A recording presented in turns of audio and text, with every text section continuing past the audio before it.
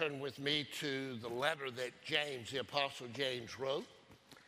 James chapter 5, and in a moment or two we'll be looking in verses 7 through 12. James chapter 5, verses 7 through 12.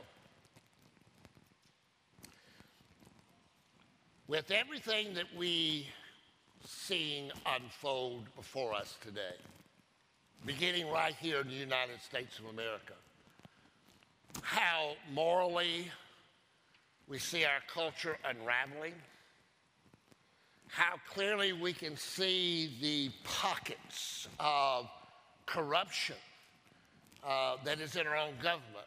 Not all, praise the Lord, but the pockets of corruption are beginning to become very clear to us who they are and what their agenda is.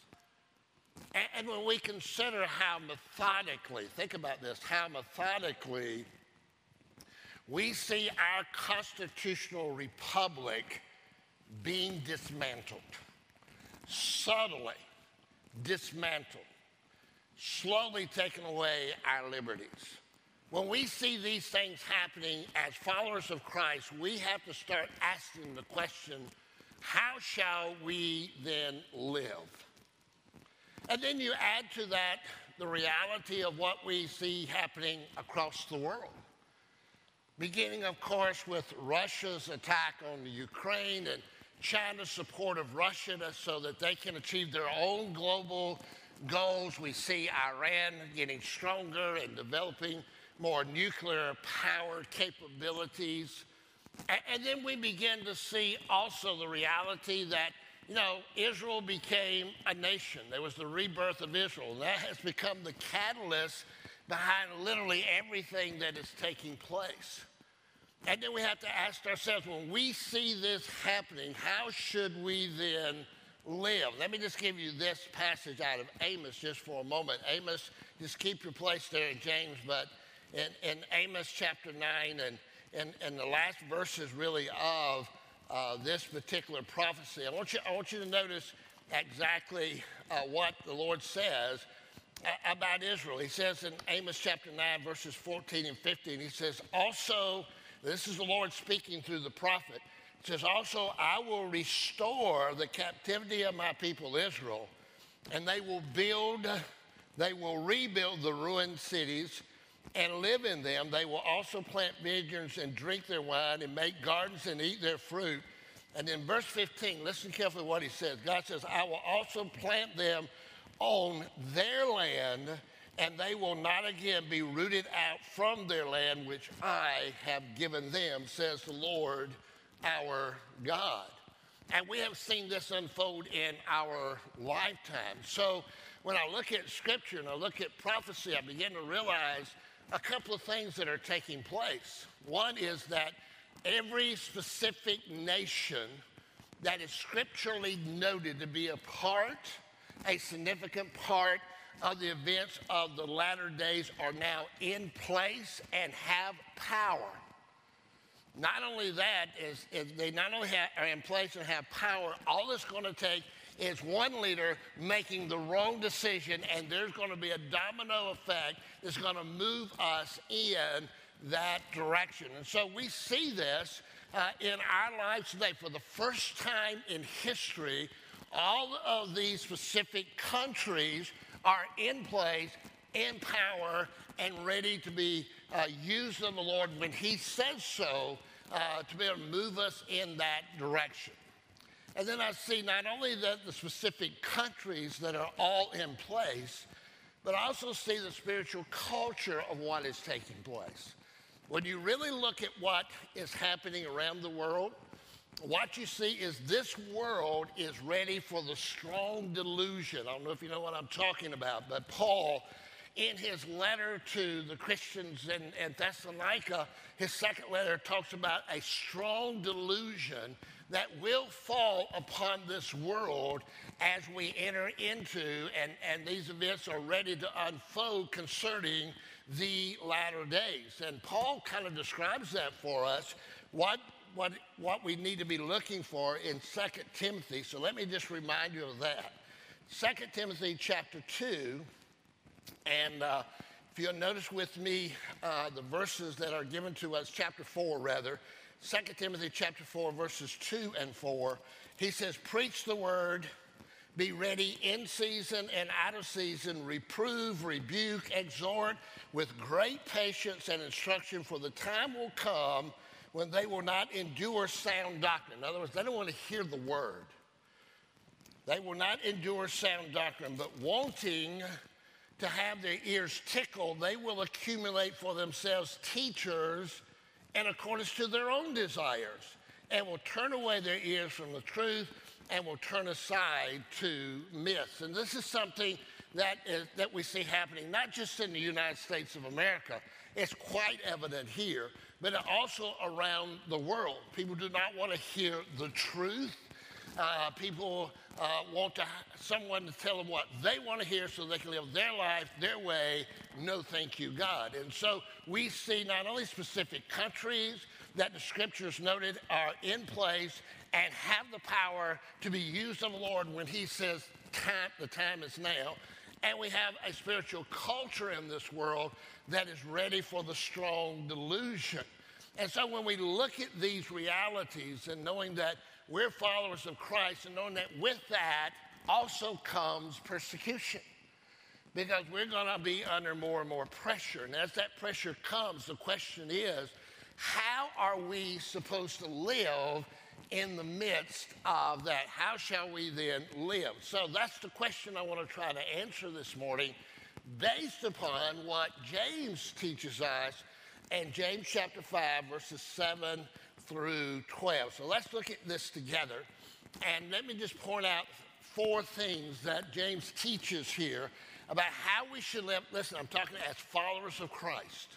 Here we are, we're in an incredible time, a time that man has not known in history, a time where there's no other prophecy left to be fulfilled until we start moving into these latter events that ultimately comes to the return of the Lord.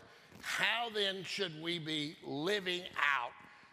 Taking in consideration, listen to me carefully, our testimony, the testimony of our faith, listen, and the test that we're going to face. So let's look at this together. I want to draw your attention to 4 things. First of all, look up.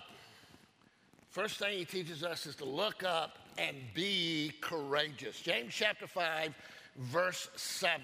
Let me begin with the first statement that he gives to us. He says, therefore, okay, he's drawing a conclusion here. He says, therefore be patient, brethren, until the coming of the Lord. Be patient. Key word, obviously, to be patient. Some of you have a translation that uses the word long-suffering, all right? Another way to maybe word that is to say, instead of having a short fuse, you need to have a long fuse, okay? In other words, that you need to be able to respond correctly because your testimony is at stake, the testimony of your faith, and how you're going to handle the test that is coming. Now, the focus here is the secular world, as you are responding to the secular world. And so he's talking here about the fact that we need to be patient. We need to be long-suffering. We need to have a long fuse instead of a short fuse. Now, that's easier said than done. Do I have a witness on that?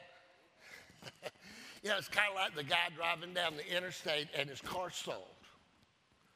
And no matter what he did, he could not get his car to start again. And so, you know, the traffic was backing up, and everybody was being kind of nice except for one dude who was in a pickup truck, and he just kept mashing the horn. You know, just kept blowing the horn.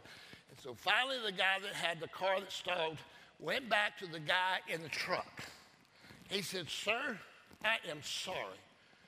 My car has stalled, and I cannot get it started.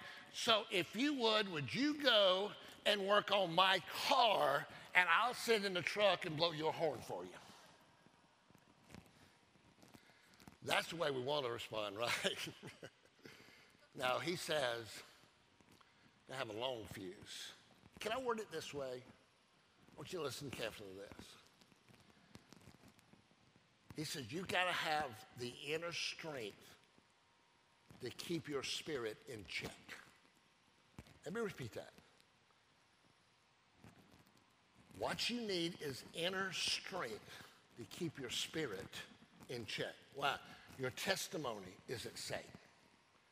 How you handle the test that is coming before this secular world, about your relationship with Christ, about your love for Jesus, what it means to have a literal, loving, living relationship with the Most High God. All of that is at stake. And so what you need is the strength to keep your spirit in check. I want you to look with me in 1 Peter for just a moment. It's just to the right of James. 1 Peter chapter 2. And here the Apostle Peter says Christ has given us the example of what he's talking about. Listen to this. 1 Peter chapter 2, beginning in verse 21. Peter writes this, "For you have been called for this purpose, since Christ has suffered for you, leaving you an example for you to follow in his steps." So he said, look, Christ has set the example. He's laid it out there for you. He mentions in verse 22 that Christ has never committed a sin. There is no deceit found in his mouth. And then he says this in verse 23. "And while being reviled," he's taken the heat, being verbally attacked. He says, while being reviled, he did not revile in return. He kept his spirit in check. While suffering, being persecuted, and we know what suffering he went through, he uttered no threats. But watch this last phrase. Don't miss it. He kept entrusting himself to him, meaning the eternal God and Father, to him who judges righteously. So here's what he's trying to get across. Peter James is trying to say this. As a follower of Christ, we need to have that inner strength, that ability, really through the presence and power of the Holy Spirit, all right, to keep our spirit in check. We may be verbally attacked. We may be physically attacked. We may be threatened. Our families could be threatened. There are those in this congregation right now that I know I have faced that type of a threat. Family being threatened, businesses being threatened because of their stand on truth and to live for the Lord Jesus Christ and to seek to glorify his name. Right here among us are those who've had to deal with that and are probably dealing with it even now, right now in their lives. And so he says you've got to have the ability through the power of the Holy Spirit to keep your spirit in check so you keep your testimony strong and you can be successful, be victorious in the test that you face because, listen carefully, you put it all in the hands of the Lord. On Wednesdays, we've been doing a study, Sunday nights with the men, we've been doing a study called Thriving in Babylon, talking about Daniel. How did he thrive in the midst of the most wicked of nations? And one of the things we learn about Daniel and his three friends, you may have heard of them, Shadrach, Meshach, and Abednego, is that they put their faith in the one who was overseeing, who was in charge. God was one ultimately in charge. So whatever they did, they would do what was right and leave all the consequences to him. And that's what they're saying here.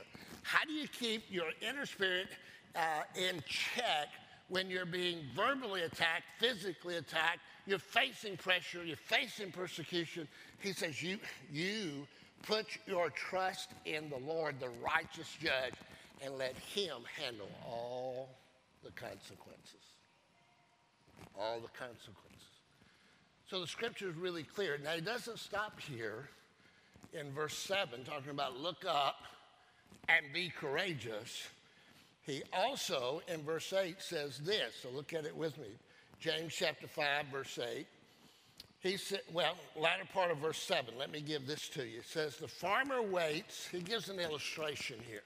Now, I think most of you can wrap your minds easily around this. He says, the farmer waits for the precious produce of the soil, being patient about it until it gets the early and the late rains. So let me tell you what the culture was then. They were dependent on early rains, which happens in October and November, to be able to come and soften the soil.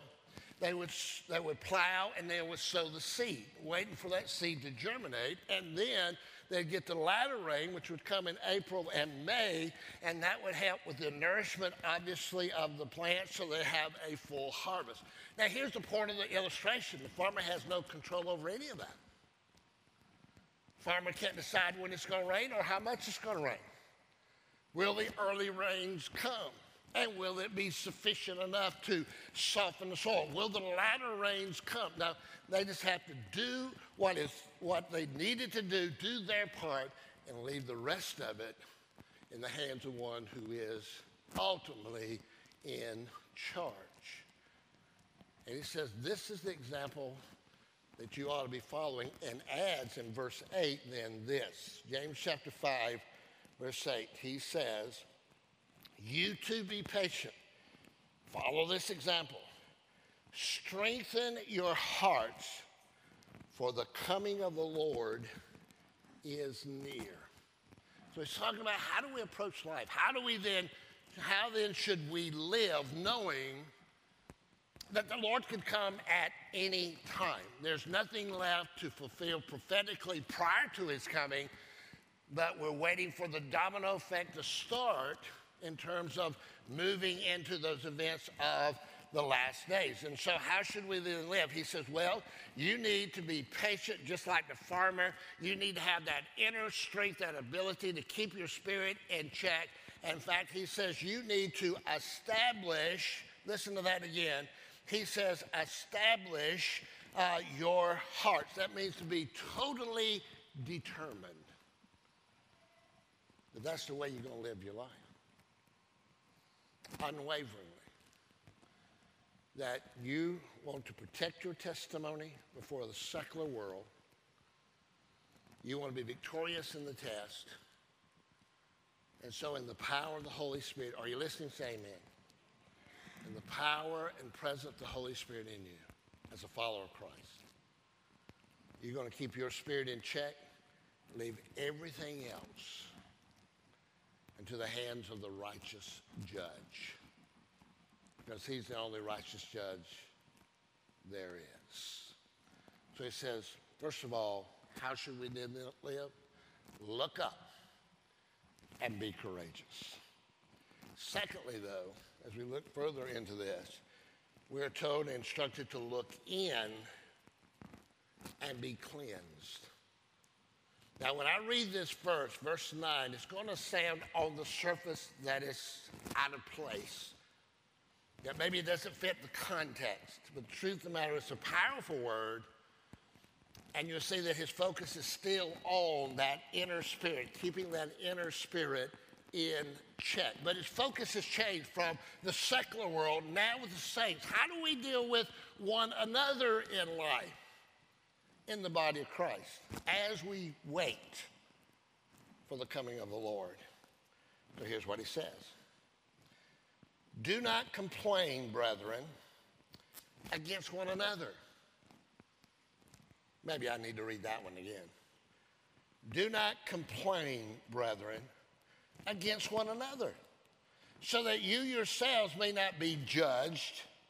Behold, the judge, reference back to the righteous judge, is standing right at the door. He could come at any moment. Now, key word here is the word complain. Some of your translations has the word grumble. You know, when you study the book of Exodus and the children of Israel and God leading them out of Egyptian bondage into the promised land, the Lord at times was incredibly frustrated. In fact, it says he was angry at the children of Israel. What was the number one thing that angered God? They grumbled all the time. They complained all the time. But the uniqueness of this word, I want you to get this, listen carefully, is not the grumbling we're talking about in terms of verbalizing our complaints verbalizing our grumblings. No, the word itself focuses on what's going on the inside. Those feelings we're harboring, but we're not expressing. What kind of feelings are those? It's called resentment. It's called bitterness. It's called jealousy. For whatever reason, those things exist in our hearts toward other brothers and sisters in Christ. And he is saying, look, not just in terms of the secular world do you need in the power of the Holy Spirit to keep your spirit in check. He is saying that when it comes to the saints, when it comes to brothers and sisters in Christ, we need to, through the power of the Holy Spirit, keep our spirit in check and make sure, listen, make sure we're cleansed of any bitterness or resentment. Listen to what James says just prior to this in chapter 4. We're in chapter 5, but in chapter 4, listen to what James says. He's talking about the same thing, beginning in verse 11. James says, do not speak against one another, brethren. He who speaks against a brother or judges his brother speaks against the law and judges the law. But if you judge the law, you're not a doer of the law, but a judge of it. There is only one lawgiver, that's the Lord, and judge, that's the Lord, and the one who is able to save and destroy. But then he asked this question, but who are you who judges your neighbor? Can I word it this way? Who do you think you are? That's what he said. Who do you think you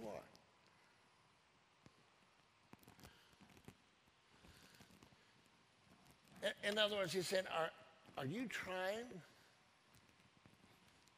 to take the place of the true judge? The only true righteous judge? As though you always say the right thing? As though you always do the right thing yourself? As though you always respond in the right way in every situation in your life? Do I have a witness from all of us here this morning? We don't always say the right thing. Do I have a witness on that? No. Do I have a witness on that? Okay, all right. We don't always do the right thing. Do I have a witness on that? All right. Not better than that. Do we always respond the right way to things in life? No. So James is saying, well, who do you think you are? There's only one who has always said the right thing, always done the right thing, always will do the right thing, and will always respond. That's the only true righteous judge, and that's the Lord Jesus himself. And so he is saying that, who do you think you are to try to play his role in other people's lives? Let me put it this way, because he emphasizes in this verse, the real judge, the only true righteous, he's just at the door. He could come at any moment. Now think about it. The first time you look into the eyes of Jesus, think about it, women.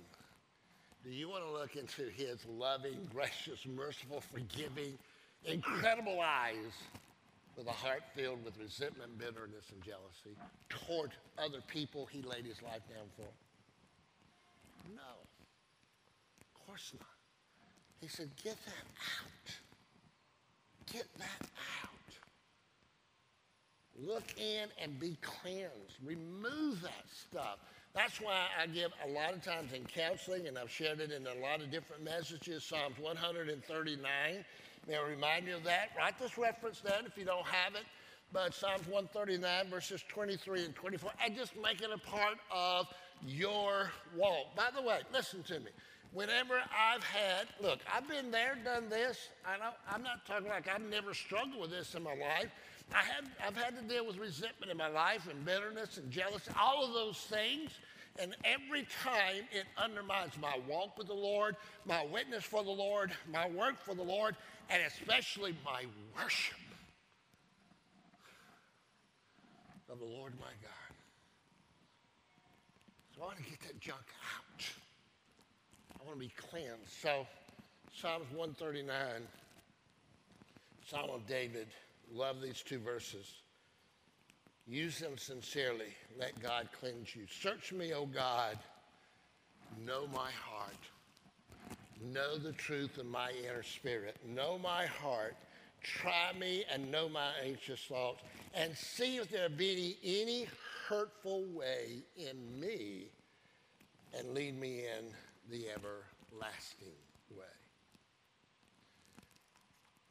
How shall we then live? We look up. Be courageous.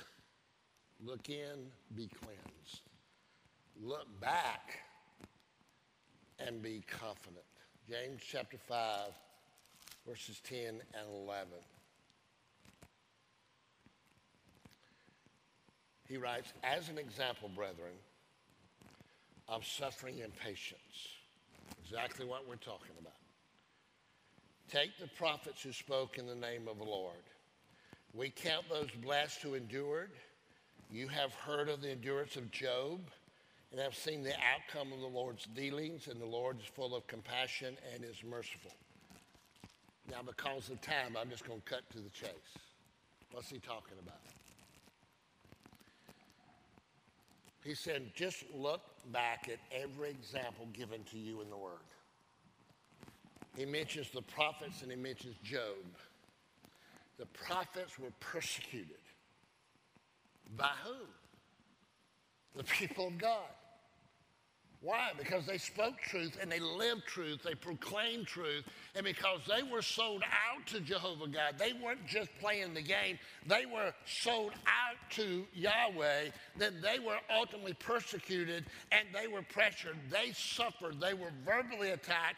Some of them were physically attacked. And think about what Job went through. I mean, he lost everything he had because of this conversation between the Lord God Almighty and Satan about his life. Why? Because he was living a righteous life. He was living sold out. And so there was this conversation, and Job ended up losing everything he had. And in essence, even his wife in this sense, because things had gotten so bad, she said, just curse God and die. Now, was it because the prophets and Job did something wrong? No. It's because they were doing it right. They weren't playing the game. They were sold out to their faith and their trust and their obedience to the Lord. And as a result, they were persecuted. And they suffered. But here's what we also, and this is why he draws their attention particularly to Job. All of them have received incredible and will receive incredible rewards in heaven. But Job even got it back here on this earth. Scripture tells us that because he remained, he had questions. Read it. He had a lot of questions, Lord. What's going on here? But he never wavered.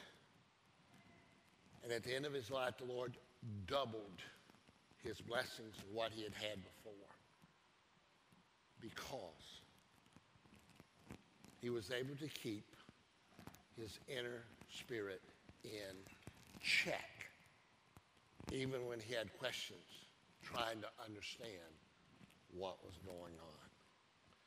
So, look up that you can be courageous. Look in, be cleansed. Look back, be confident. And then the last one is where I want to focus the rest of my thoughts on is look forward and be consistent. Look forward and be consistent. It's interesting what he says here. Verse 12, he says, but above all, underline that, top of the list, top priority, preeminent of your life. He says, but above all, my brethren, do not swear either by heaven or by earth or with any other oath, but your yes is to be yes, your no, no, so that you may not fall under judgment. And that day and time, swearing, not in terms of curse words or things of that nature, but just making an oath was a prominent part of the culture. Didn't have contracts, that everybody signs, things of that nature. It was your word. So you made an oath. But it had gotten to the point, man corrupts everything. I just hate it. But that's true. We get a hold of something, we're going to mess it up. And so making an oath had come to that point where it's kind of like children today. And some of you maybe growing up have used this phrase, cross my heart, hope to die. How many familiar with that phrase? Just see how many millennials we really have in here. All right. But kids do that with their fingers crossed behind their back, right? Yeah, y'all know what I'm saying. The other of them doesn't know what I'm talking about. All right? That's the way it was. In other words, it meant nothing. It meant nothing. Man's word meant nothing. So here's what he's teaching. Listen to this. Let me give you what Jesus said to back this up. Matthew chapter 5. Look at there with me. Verses 34 through 37.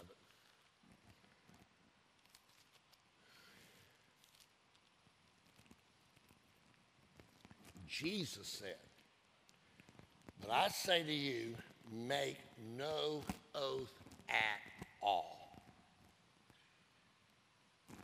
Make no oath at all, either by heaven, for it's the throne of God, or by the earth, for it's the footstool of his feet, or by Jerusalem, for it's the city of the great king. Nor shall you make an oath by your head, for you cannot make one hair white or black. It just happens naturally. Do I have a witness in that?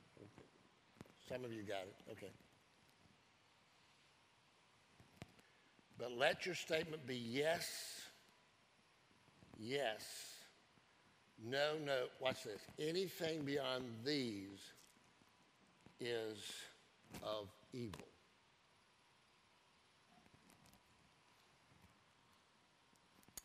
What's he talking about? He's talking about our spiritual integrity, folks. What he's talking about. Our being consistent, not perfect, but being consistent and being faithful in our walk, in our witness, our work, and our worship. So that when I say yes, it is as good as any contract that can be written and signed. When people see the consistency of your walk, your witness, your work, your worship of the Lord Jesus, that when you say yes, that's all they need. When you say yes, they know that what you just said yes to is like a signed, sealed, and delivered. When you say no, they get it. Signed, sealed, delivered. In other words, they don't need a contract. Now, I know we live in a world where everything's contracts. I get that. But it's talking about our spiritual integrity. As we wait for the coming of our Lord, this is what this whole passage is about. How should we then live? We look up to gain the strength to be courageous. We look in to make sure we're clean. We look back to build confidence, our faith, our trust in God that he's going to be taking care of us. And we look forward, being consistent, making sure that our spiritual integrity is as strong as any contract of any man that is written and signed. All we have to do is say yes. They don't need anything else. That's what he's talking about. That's how we should be living. seeing everything that is taking place worldwide. The specific countries in place with power. Just one wrong move and the domino effects start. Seeing the spiritual culture we're living in, just ripe for that strong delusion that for everybody who has rejected Christ to come, this is how we should live. And so I want us to close. We haven't done this in a long time. But I want us to do it this morning. I feel very strongly about this. I want to ask you to be in a spirit of prayer, but I don't want you to bow your head and close your eyes. I want you to just be in a spirit of prayer to ask yourself this question. What about my spiritual integrity right now? Within my family, among my friends, my fellow workers. What do I need to do to be consistent?